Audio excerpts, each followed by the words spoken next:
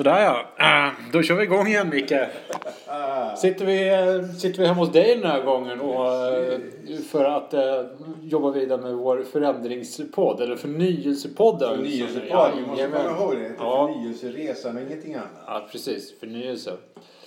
Och jag vet inte riktigt. Vi har ju fått, jag tror vi har 40 lyssningar på vårt första avsnitt. Det som gjordes på Grappa. Och sen så har vi fått nu 13 eller 14 på vårt andra avsnitt. Där som vi satt på Långholmen efter ett Gaia-seminarium och språkade. Och faktum är att vi har fått en hel del positiva omdömen. Det är till och med en person som har sagt att när ska ni göra nästa? För jag satt verkligen och var smålog på bussen hem. Och då kände jag, jajamän, då är vi på rätt spår liksom. Då har vi vår lyssnarskara här som vi ska förvalta väl och komma med nya spännande insikter och idéer. Du, Örjan, du skickade över på mig som jag fortfarande inte hunnit läsa. Det är som häxprocesser och lite andra saker. Och där är jag ju jättenyfiken. Hur tänkte du då? Ja, alltså jag läser mycket och jag har ju också börjat gå. Jag har haft coachingsamtal i samband med Gaia då. Och jag hade mitt första då med Mattias Seger så kom vi in på hur förnyelse, förändring och sånt som vi håller på med och hur ska jag som chef. Jag har ju den här gamla liknelsen som du och jag har snackat om några gånger att liksom, jag är säkert en okej chef. Jag kommer till jobbet, gör det jag ska, hinner med det mesta och så vidare. Men hur tar jag det här till nästa nivå? Hur blir jag en riktigt bra chef? Alltså jag jämför det lite grann med att säga att jag är en hyfsad motionär. Jag springer milen på runda slängar 50 minuter. Och jag kan säkert jobba lite hårdare och komma ner på 49 och 48. Men hur springer jag på 40? Hur gör jag 38? Och det är ju det förnyelseresan handlar om. Hur flyttar vi oss ifrån den positionen vi är nu till något bättre, något större? Ja, och det är ju det liksom. Alltså många av Gaia-seminarierna har ju handlat om det här liksom, att varje gång man byter från en liksom, paradigm i den här evolutionen, organisationsevolutionen, så är det ju faktor 10. Du blir inte, om du är på en skala 1 till 10 är en 5. Om du lyfter en nivå i mognadsnivå så ökar du produktiviteten 10 gånger. Ja, precis. Inte lite grann. Nej. Och en helt ny skala helt enkelt. Jag gillar den approachen. Alltså liksom, och hur ska man göra det? Och hur ska man göra det som människa och person? Ja, naturligtvis. Jag är nyfiken på hur binder du ihop det med häxprocesser? Ja, det är naturligtvis spännande. Och jag satt och pratade med Mattias och någonstans så... Mattias Seger eller Mattias? Mattias Seger. Ja. Och alltså många gånger så någonstans så blev vi kontenten att många gånger så är vi helt enkelt rädda. Alltså, jag har skrivit i min DP någonstans och hittade till och med en bild ur någon sån här Gartner-rapport som skrevs om Arbetsförmedlingen inför förnyelseresan. Och då står det så här, och nu citerar jag fritt, att Arbetsförmedlingens personal verkar vara så rädda att göra fel att de hellre inte gör någonting än gör någonting. Precis, det är ju något vi har pratat med länge ju. Och då går jag genast. Och så sitter man där i förtroligt samtal med en coach som alltså, men vad är mina rädslor? Ja. Och börja spekulera. Vad är egentligen människor rädda för? Just det. Och alltså vi har fasta anställningar. Det ska mycket till innan de får sparken. Vi har mat för dagen. De flesta har hus att sova i och så vidare. Och vad är vi rädda för? Och så satt jag och läste tidningen på morgonen och jag följer ju mycket, dels har jag ju DN hem och sen så har jag prenumererar mycket nyheter på Twitter, läser nyheter på Twitter och har bland annat följer vad heter hon? Hon med ett rumänskt efternamn, Teodorescu. Inte Alice Teodorescu. Som är ledarskribent i Göteborgs-Posten som dels har fått pris för bästa ledarskribent tror jag 2015 plus lite andra priser och skriver helt fantastiskt tycker jag om svåra ämnen. Där hade hon bland annat då, hon ställde bara sådana frågor. Alltså när man tittar, och då talar hon om Sverige och samhället i stort och med fokus på invandringspolitiken, där hon har liksom vågat skriva saker som man inte har fått prata om i det här landet. Och på en ledarsida då. Du kan gå in och kolla på mitt Twitter. Jag brukar dela artiklarna för att jag tycker de är bra då. Och då hade hon någon sån här liknelse med kejsarens nya kläder. Att hur massorna så att säga då på något sätt nu har jag inte artikeln framför mig, men kontentan var någonstans att politiker liksom kör lite grann, har stuckit huvudet i sanden. Alla säger att jo, det är fint, det är bra. Tills det helt plötsligt uppdagas, nej, shit. Nej, det är inte bra. Det är inte bra. Nej. Och hon tar fram liknelsen med kejsarens nya kläder om den lilla pojken som säger men han har ju inte någonting på sig. Det är uppenbara, det tydliga för var och en. Men som hela massan har låtit bli att säga i rädsla att verka dumma. I den sagan då. Och så ställer hon då frågan. Alltså, men vad är då människor i Sverige? Vi är alltså ett av de mest demokratiska länderna i världen. Och vad är då människor rädda för? Precis. Grundlagsstadgad yttrandefrihet. Men det är så förtvivlat svårt att ibland att säga det uppenbara. Det var den ena artikeln som jag skickade till dig. Lång story om det då. Och sen så hade jag den andra kopplingen till det som DN hade på sin kultursida. Inte lika, vad ska man säga, precis och strikt eller stram som någonstans en ledartext behöver vara. Utan kultursidan brukar de ju ta ut svängarna lite grann som vi försöker göra i den här podden. Och det var ju då och där kopplar de ihop det med sociala medier att det människor är rädda för. Okej, du säger en sak, säg att du lägger ut någonting på Facebook, du lägger in någonting på Twitter, och du kan starta, formulerar du dig fel så kan du få så mycket skit i den här digitala världen att de liknar vid en häxprocess. Alltså, det finns människor som tagit livet av sig efter att de har skrivit någonting som var avsett som ett skämt. Och efterhand när jag har sett det så har det varit uppenbart. Det var någon som hade raljerat över de vitas privilegier i Afrika när de klev av planet. Och sen så hade det fått massor med delningar och alla säger rasist. Hade slutat med att fått sparken från sitt jobb, utfrusen i hela sin vänkrets och i princip gått i sank som människa. Och att det då var en... Men då var ju rädslan befogad.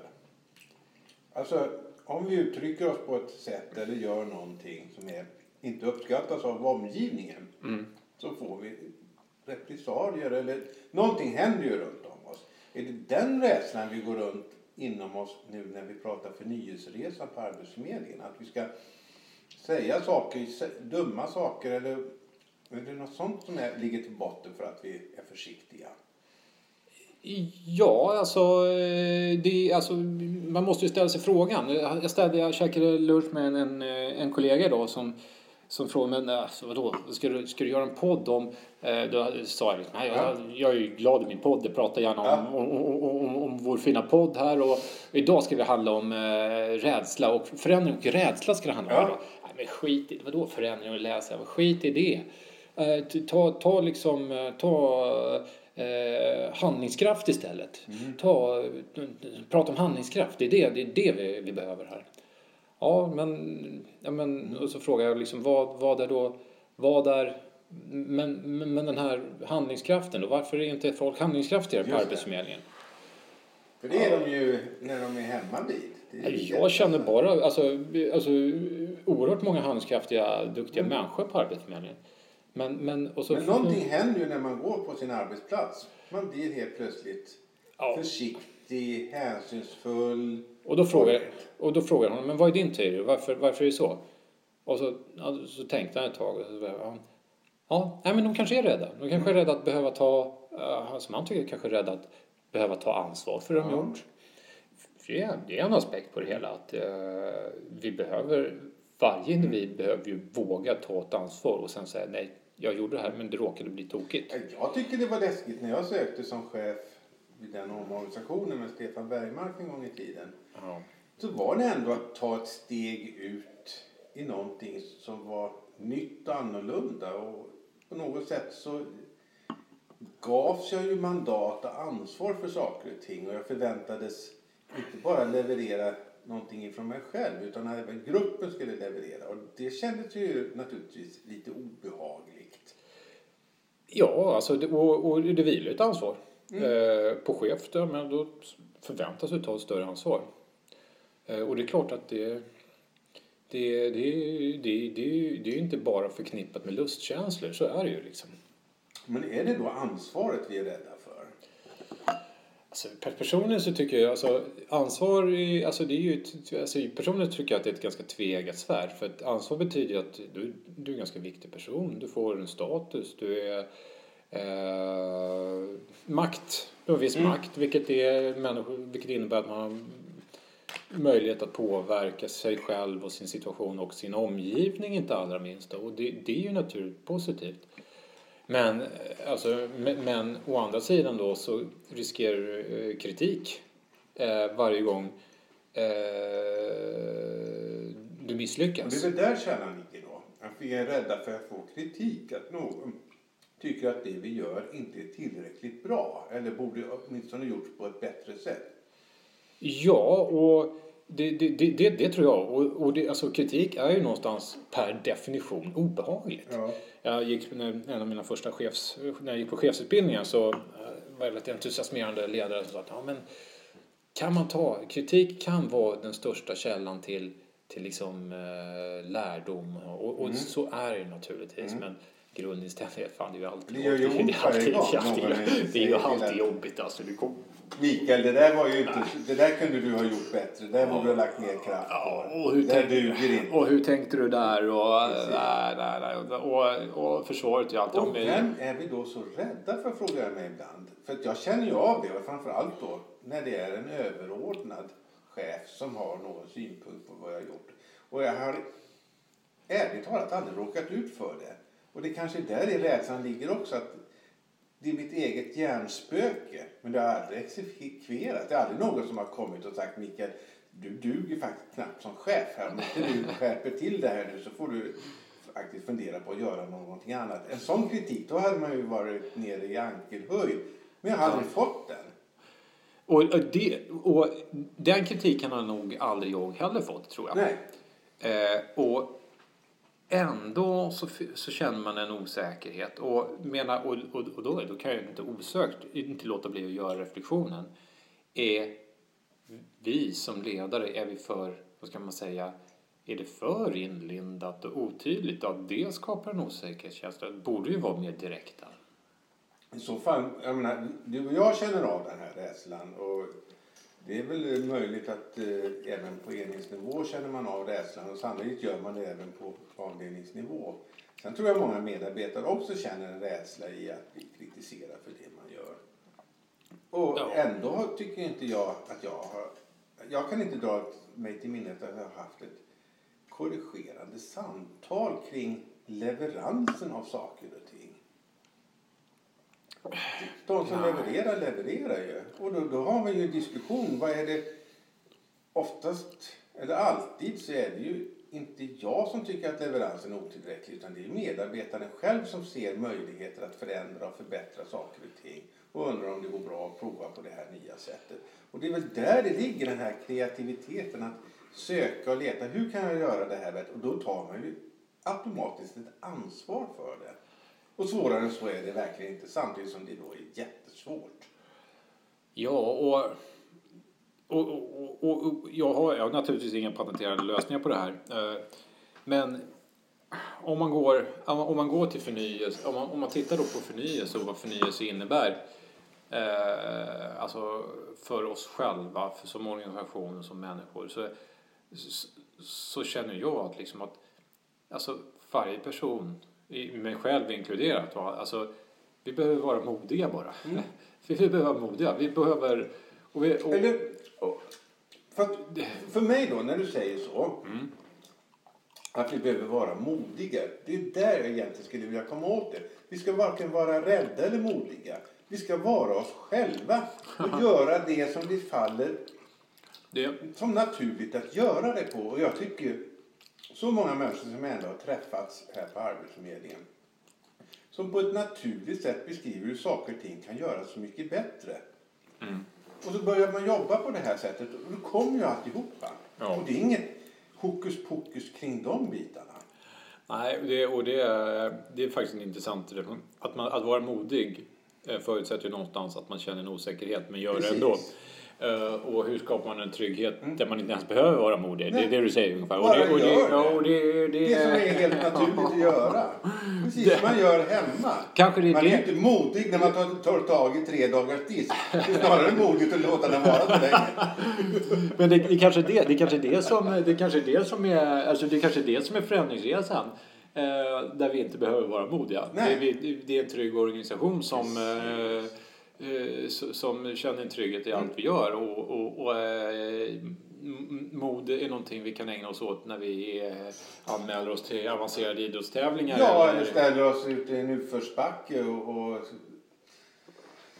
ska åka ut för. Precis. Kan man pausa? Vi kör en liten paus här. Så, då är vi igång igen efter en kort liten paus här. Ja. Vi var ju inne på det här att vara modig och att utmana sig själv. Och inom idrotten, när man sportar och gör saker, då utmanar man ju sig själv. Ja. Jag vet inte om jag känner mig modig när jag kastar mig ut över en kant för skidor eller lyfter en tyngd. Att jag just är modig, men jag utmanar mig själv i min egen teknik och förmåga. Ja. Och det är ju skillnad på mod och mod alltså. Alltså, du kör ju mycket styrkelyft och jag kör Ironman och triathlon. Och visst, det är ju någonting som kittlar. Det utmanar verkligen mig. Jag vill bli bättre och jag sätter en ganska stor ära i att utvecklas där. Och någonstans är ju mod...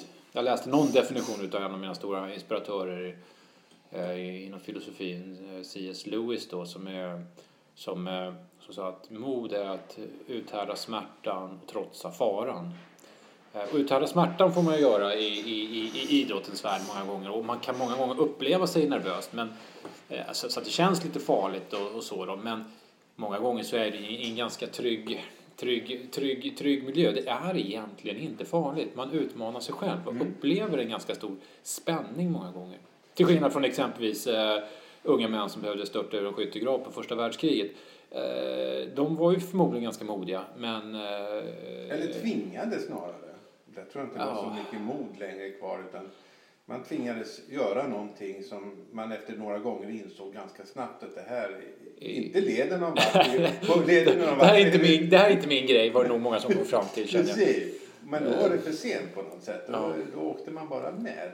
Jag tänkte på C.S. Lewis samtida med J.R. Tolkien. Och vi har just det. Vi har varit inne på dem några gånger. Och vi har ju gått lite olika spår där. Men vad jag tycker är intressant, nu har inte jag läst jättemycket av C.S. Lewis, men jag har ju sett en del på film och sånt där. Det är ju att hjältarna där är ju inte så stora, starka och modiga egentligen. De utvecklas ju precis som i Tolkiens berättelse. Det är också inte en antihjälte, för det är fel uttryck, men det är personer som utvecklas, som inte är så himla modiga, men ändå gör väldigt, väldigt Lewis mest antar en stor utmaning och går i land med det. Ja, Lewis mest berömda bok är bokserien om Narnia naturligtvis. Då, där i princip alltid är barn som kliver in i en garderob och kommer ut i ett främmande land där det händer en massa sagolika saker. Och det är ju, precis som du säger, det är inte antihjältar, men det är unga människor som med darrande steg tar sig fram i en farlig värld. Och så det är väl i något mått så är det väl en metafor för den resan som vi alla gör. Och det är klart, jag kan ju tycka att det kan vara modigt att lyfta en vikt på raka armar över mitt huvud utan att egentligen veta, kommer jag orka det här eller inte? För känslan att tappa den här vikten ner på huvudet, det kan ju vara lite skrämmande.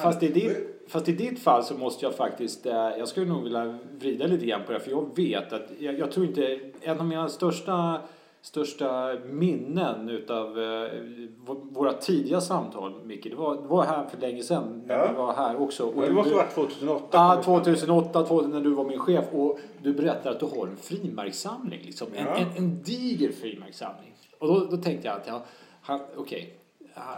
han är en frimärkssamlare. Jag hade också en frimärkssamling, men den var liksom extremt illa skött. Den låg någonstans, jag plockade fram den här frimärkskompisen, kom hem och sen var jag ute och spelade fotboll hela tiden.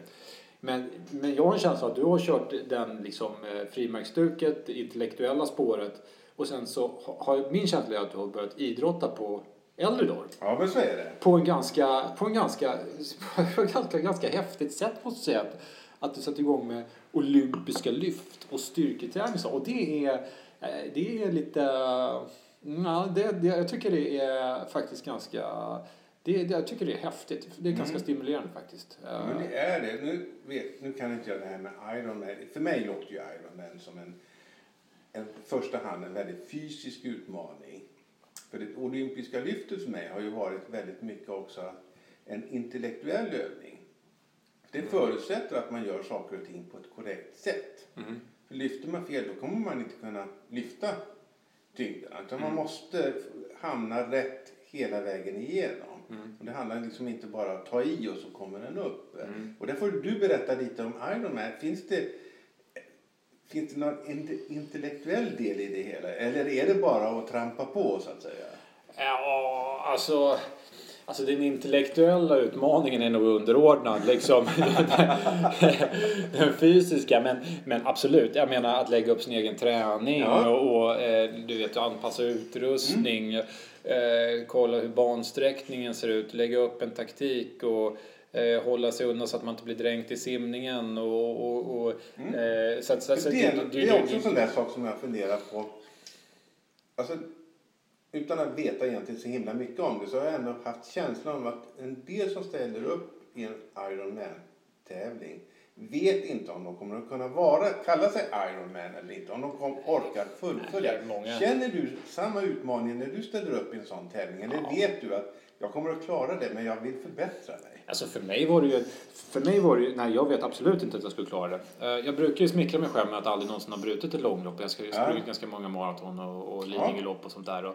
Och jag har alltid tagit mig i mål oavsett hur ont det har gjort. Sen har inte alltid tiden varit bra.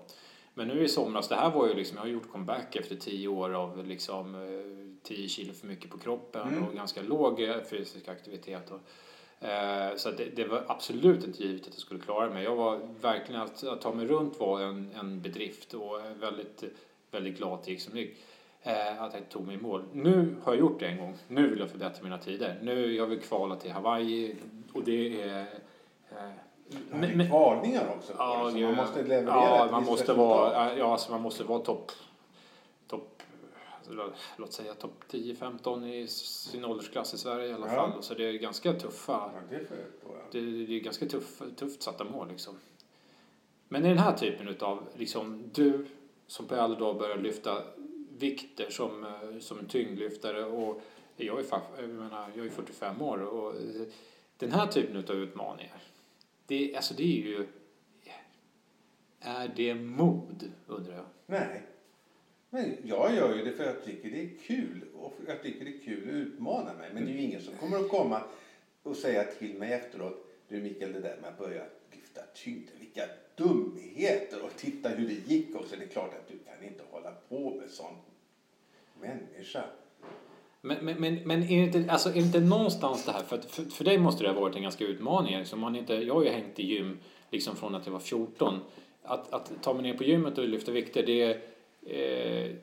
det är inget jättesteg för mig. Men du måste ju ändå ha utmanat dig själv lite grann i det här. Ja, alltså upptakten var ju faktiskt inte så utmanande. Jag satt på balkongen i augusti i solskenet och drack mitt morgonkaffe och jag tror till och med att vi hade köpt lite wienerbröd, så i alla fall en croissant med marmelad. Ja, men vadå? Slog det dig som en blixt från klar himmel? Nej, och då dök upp en artikel i tidningen om det här gymmet och upplägget och att det var olympiska lyft och de här bitarna. Och då fick man kunde man då skriva ett mejl och så tala om att jag var intresserad. Och så fick man prova 2 gånger utan att betala någonting. Så då skickade jag iväg ett mejl på telefonen eller paddan vad jag gjorde. Ja. Och så då ringde ju naturligtvis en människa några dagar senare och sa oj, nu är det tid för dig att komma hit. Nu är det tid för dig. Ja, sa jag. Ja, men det får vi ju prova då. Så jag menar, mer vill ju inte en utmaning vara. Det kan ju vara faktiskt väldigt lustfylld. Och det är ju lite det vi har varit inne i, framförallt förra podden där jag utmanade med dig och sa att måste det göra ont för att man ska nå framgång? Och jag tror ju att man kan... Nej, frågan var, måste det göra ont för att vara på riktigt? Och svaret på den frågan är ju nej. Men låt mig återkomma till det, för jag har gjort flera reflektioner. Låt mig återkomma till det. Jag skulle bara vilja... Du har gjort en spaning på det. Ja, jag har gjort en spaning, men vi ska återkomma. Men jag tänkte så här. Den här, alltså lusten som du känner, alltså för det ändå, du säger att det var ingen utmaning, eller det krävdes ingen mod, det var inte svårt, jag gick ner, men det var ett lust för dig att göra det. Kan man på något sätt, skulle vi på något sätt kunna överföra det här till vår förnyelseresa på jobbet? Ja. För att jag kan bara känna så här att kan vi inte liksom bara känna att nu ställer vi oss på startlinjen i en Ironman och nu ska vi förändra det här. Vi vet inte om vi klarar det här. Nej. Vi vet inte hur vi själva kommer reagera. Vi vet inte ens om vi hamnar i en ny organisation. Jag menar, skulle man kunna anlägga synsätt att det här är roligt. Jag är nyfiken på det här. Undrar om jag klarar det här. Och sen bara gillar det. För att förmodligen så kommer vi ha kvar vår anställning. Alltså, vad ligger risken? Det finns ju ingen risk. Det är ingenting som förändrar sig på det sättet. Utan det är ju bara att vi får chansen att prova att göra det på ett nytt sätt. Precis som de ringde ifrån gymmet och sa, nu är det dags för dig att komma hit och prova. Och det är lite grann det Filippa och Micke Sjöberg har gjort. Ja, nu är det dags för jag. Nu är det dags för dig att komma ner här. Och nu har ni suttit här med wienerbrödet länge nog. Ja, nu är det dags att förnya er. Hitta nya varianter på att göra samma sak. Ja, men min spaning om på riktigt då. Ja. Och förra på. Jag var ju, min familj har varit bortrest hela påsken så jag har varit själv hemma. Och framförallt så har jag gått all in på cyklingen, men det är ändå svårt det är svårt även om man försöker, det är svårt att komma upp i heldagar, så man har rätt mycket tid över då när man blir själv. Och då såg jag en lång så här 2 timmars dokumentär om människor som skulle bestiga K2. Ja. Och det räknas ju som det svåraste berget att bestiga. Det är svårare än Mount Everest. Det är lägre, men det är farligare. Det är tuffare påfrestningar, större risker, you name it liksom. Det är mer. Och den spontana känslan, de intervjuade någon som hade varit med, det var i själva dokumentären handlade om en expedition som hade gått riktigt snett. Det var 11 som skulle upp och det var 4 som kom tillbaks. Liksom det är ju en katastrof på alla sätt. Det är en katastrof på alla sätt naturligtvis då. Men innan man hade förstått omfattningen om det här, när de fortfarande när de intervjuade folk som så att säga liksom hade kommit till base camp, liksom de hade kommit så här, det är typ 8000 meter högt och de hade tagit en base camp för 6500 meter upp i luften och då tycker man, då har man bestigit de flesta bergen i världen redan och sen så sitter man där liksom och säger, oj, det är ett berg ovanpå berget, nu är det på riktigt. Och då reflekterar naturligtvis över alltså den här naturligt, alltså vi sitter ju här och det är på riktigt och det gör inte på något sätt ont, men den här ändå känslan av att ställas inför liksom någonting som är wow, nu händer något. Men tänk vilken fantastisk känsla det vore då när vi börjar vår förnyelseresa här nu och upptäcka det är inte det berget som vi har på att bestiga hela tiden här som vi ska bestiga. Det finns faktiskt ett berg ovanpå. Vad häftigt att få Och hälften av oss börjar resa. Och hälften av oss kommer att dö. Ja. Det tycker jag var lite långt att gå. Nej. Det kommer ju inte inträffa. Alltså, jag skulle just den här känslan av att vi förstår liksom att vi har gått och trampat runt på det här gamla berget och vi har snurrat runt utan att riktigt förstå hur vi ska komma upp. Och när vi äntligen så vågar ta oss kraften och verkligen penetrera den här frågan och kliver upp, det är då vi upptäcker berget som vi ska bestiga. Vilken utmaning det vore, vilka häftigt. Och jag tror att det kan ligga mycket i det. Och grejen var att de här killarna som skulle bestiga K2, för det var bara killar, det var ju inte så att de såg det här berget ovanpå berget och gick ner igen. Det där är ju människor som liksom bara, oh my god, nu är jag hemma. Nu är det på riktigt för mig. Är det inte där man vill vara? Ja. Alltså, är det inte där vi vill vara? Och det är någonstans det som jag tror att jag menar de gånger. Det var Mattias Seger som, för han gillar inte när jag ställer den frågan. Mattias, om du lyssnar på det här så har jag en känsla av att du inte gillade att jag sa att det blev på riktigt. För då hade din invändning, allt som jag gjort hittills, är inte det på riktigt? Jo, det var på riktigt. Men alltså den här, vad ska jag säga, känslan, nästan känslan av förhöjd närvaro som inträder när man ställs inför en, inte övermäktig, men en insikt egentligen. En insikt. Det här är mycket, mycket större än vad jag anade först. Ja, och jag skulle säga att det nästan är en känsla av ödmjukhet inför sin litenhet, inför det stora. Samtidigt man då har vetskapen innan så det här kommer jag kunna klara av. Nu börjar det bli riktigt roligt det här. Ja, och det är en känsla som jag kan känna. Den känslan kan jag känna när jag anmäler mig till svåra tävlingar. Jag är kommit med ett bra lag till Vätternrundan med bara massa starka cyklister. Och då känner jag så liksom, shit man, kommer jag hänga med om det här varvet? Och det kan man ju tänka sig. Det kittlar ju mig. Ja, jag kan ju tänka mig en annan människa då som också har tänt på synsätt och hittat nya vägar. Det är ju vår kära Columbus som upptäckte en ny kontinent. Ja. Och känslan att stiga i land nu stiger han inte i land på kontinenten, han hamnade ju på ett par öar först. Ja. När han upptäckte land. Men att ändå ha seglat rakt västerut och alla säger det är dumheter, det kommer aldrig att gå. Och han tror att han är dessutom någon annanstans än vad han faktiskt är. Ja. Men känslan att få liksom, att få upptäcka någonting helt nytt. Han var ju faktiskt, banade ju vägen för någonting helt fantastiskt. Jag menar, alltså känslan av att ge sig ut på obanat territorium. Att jungfrulig mark eller att bana nya vägar för sig själv, för en organisation eller om man gör det för ett skepp eller vad man gör. Jag tror ändå det är det som är, det ändå skapar. Och då kom vi kom ju in då lite här och jag är inte helt nöjd med hur vi hamnade lite i samtalet här för att på något sätt så blir vi ju då ödmjuka, vi blir nästan lite rädda. K2, berg på berget, Columbus fick slåss mycket för sin idé och hitta någonting annat. Och vi började i vårt samtal med att säga, eller åtminstone jag tyckte ju det, att vi behöver ju inte vara rädda. Men det finns ändå så mycket mer att göra för om vi vågar.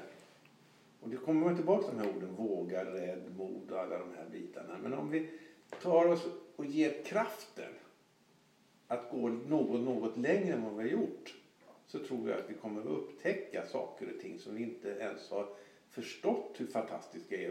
Det är väl det som är evolutionen och paradigmen, att man liksom lyfter det hela uppåt.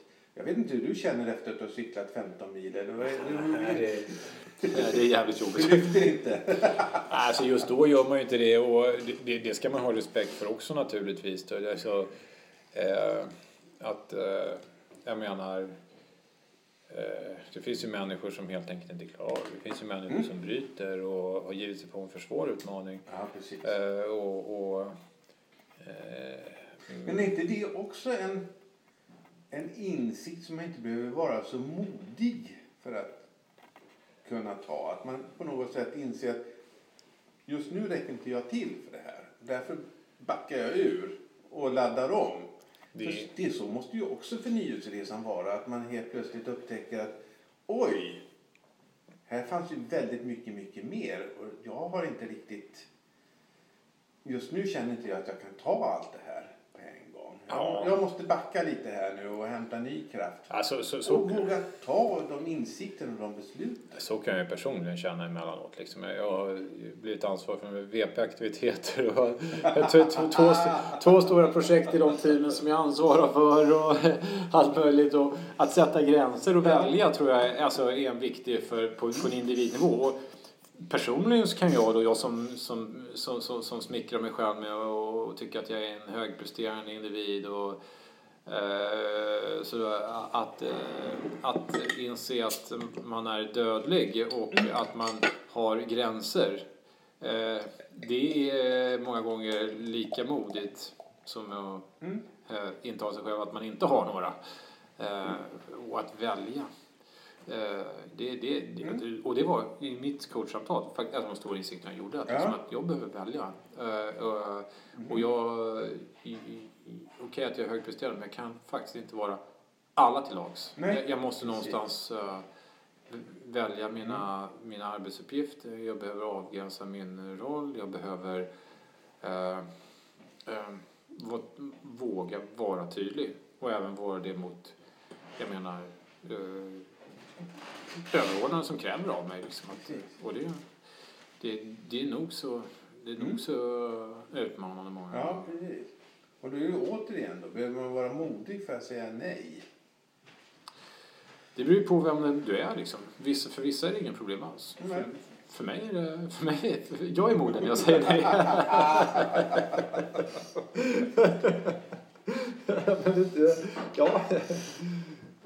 Så vi är rädda att säga ja till utmaningen. Vi är rädda att säga nej till våra chefer som vill att vi ska göra saker och ting. Eller en omgivning som vi uppfattar ställer krav på oss. Ja, och ibland säger... Och ingenstans behöver vi egentligen vara rädda. Nej. Utan vi behöver bara vara oss själva naturliga. Jag tror många gånger att rädslan är baserad på skenbilder, vrångbilder. Vi skulle kunna... Vi skulle, alltså, vår hjärna är inställd. Vi är liksom genetiskt, förändringarna de senaste 100 000 åren var väldigt små. Vi är skapta för att leva i en liten flock. De säger ju det att den moderna människan träffar fler människor på vägen till jobbet än vad våra förfäder gjorde under ett helt liv. När de levde i en liten flock isolerat och ställs inför fler sina adrenalinpushande händelser, försenade bussar. Att prata om människor som går rakt i ens egen färdriktning och vägrar att flytta på sig. Trångt och miljöer som är stressiga. Och då reagerar våra kroppar som våra förfäder gjorde när de såg en sabeltandade tiger som de var tvungna att döda med ett spjut och med händerna. Och att vi går igång på det. Och det är ju liksom det är många gånger det också, att hantera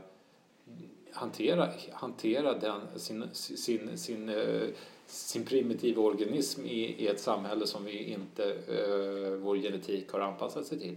Det är ju, och svaret på hur man hanterar det är naturligtvis som alltid att träna jävligt mycket för att bli av med adrenalinet. Då kommer vi tillbaka. Varför vår förnyelseresa bör paras med fysisk träning. Exakt! Och jag har argumenterat för det länge, att min stora expertör Jonas Kolting ska komma och föreläsa för det. För jag ska verkligen gilla det. Det är ofta så att vi tar in människor som har presterat på den fysiska sidan och talar om hur man har lagt upp sin träning och vad är som drivkrafterna och varför man vill uppnå saker. Fast många gånger så gör de, om vi får vara lite kritisk här med till en idrottare, jag vill fortfarande till en Kolting, men jag har hört många som säger vi hade att liksom, en idrottare till som ska komma hit och tala om hur man sköter det. Det känns som att ett handbollslag kanske är en lättare verklighet att hantera en IT-avdelning med allt vad det innebär. Liksom. Det håller jag faktiskt med om. Jag förstår att den verksamhet vi bedriver är bra mycket mer komplex än ett idrottslag som faktiskt har ganska tydliga regler att förhålla sig till och ett väldigt tydligt mål med det man gör. Det är inte alltid så tydligt på en verksamhetsavdelning eller en IT-avdelning som vi närmast har att tala om. Men ändå så finns det ju, vi vill ju ändå liksom, vi vet ju att vi vill uppnå saker och ting. Och jag egentligen skulle vilja komma till, nu kommer jag lite ur fasen här bara, men jag tror att det är oerhört viktigt vad vi än gör för någonting, att vi är fysiskt starka. Det räcker inte med att vara psykiskt stark. Det räcker inte med att vara beredd på förändringar och möten med människor och sådana saker. Vi måste se till att vi mår bra också. Att vi är starka i kropp och själ. Att vi är smidiga och rör på oss. För att helt enkelt orka. Och där tror jag att det ligger en jättestor utmaning för oss i den nya värld som vi söker oss fram i. Och jag tror alltså, jag tror oerhört mycket på det du säger. Jag tror att, och jag skrattar lite grann och det är lite skämt över eftersom jag tycker att, men det är ganska mycket allvarligt. Alltså, fysisk aktivitet och träning är svaret på många av problemen här talat. Och jag kan känna att jag kan ha haft en hemsk dag på jobbet, massa svåra grejer. Jag sätter mig på cykeln, tar 1,5 timme och kommer hem. Sen kommer jag hem, sen är jag helt normal. Jag åker och liksom trevlig med min familj och kan slappna av. Så att Precis. Man kan inte nog överdriva betydelsen av träning. Och det är ju ett sätt för dig att, som du är det nu då, att liksom få ur sig frustrationer och definitivt sådana tjänster. Men jag tänker också att man behöver ett underliggande kraft också. Att sitta på ett möte i 2 timmar där man faktiskt argumenterar för en sak som man brinner för. Men får mothugg och idéer och andra tycker att man kanske ska göra på ett annorlunda sätt. Det kräver ju att man har den fysiska kraften också i botten. Så orka fortsätta argumentera, orka stå för sin sak. Och veta att jag har rätt. Men bara orka det rent fysiskt. Och inte lägga sig ner åt sidan och säga men då gör vi som vi alltid har gjort innan då.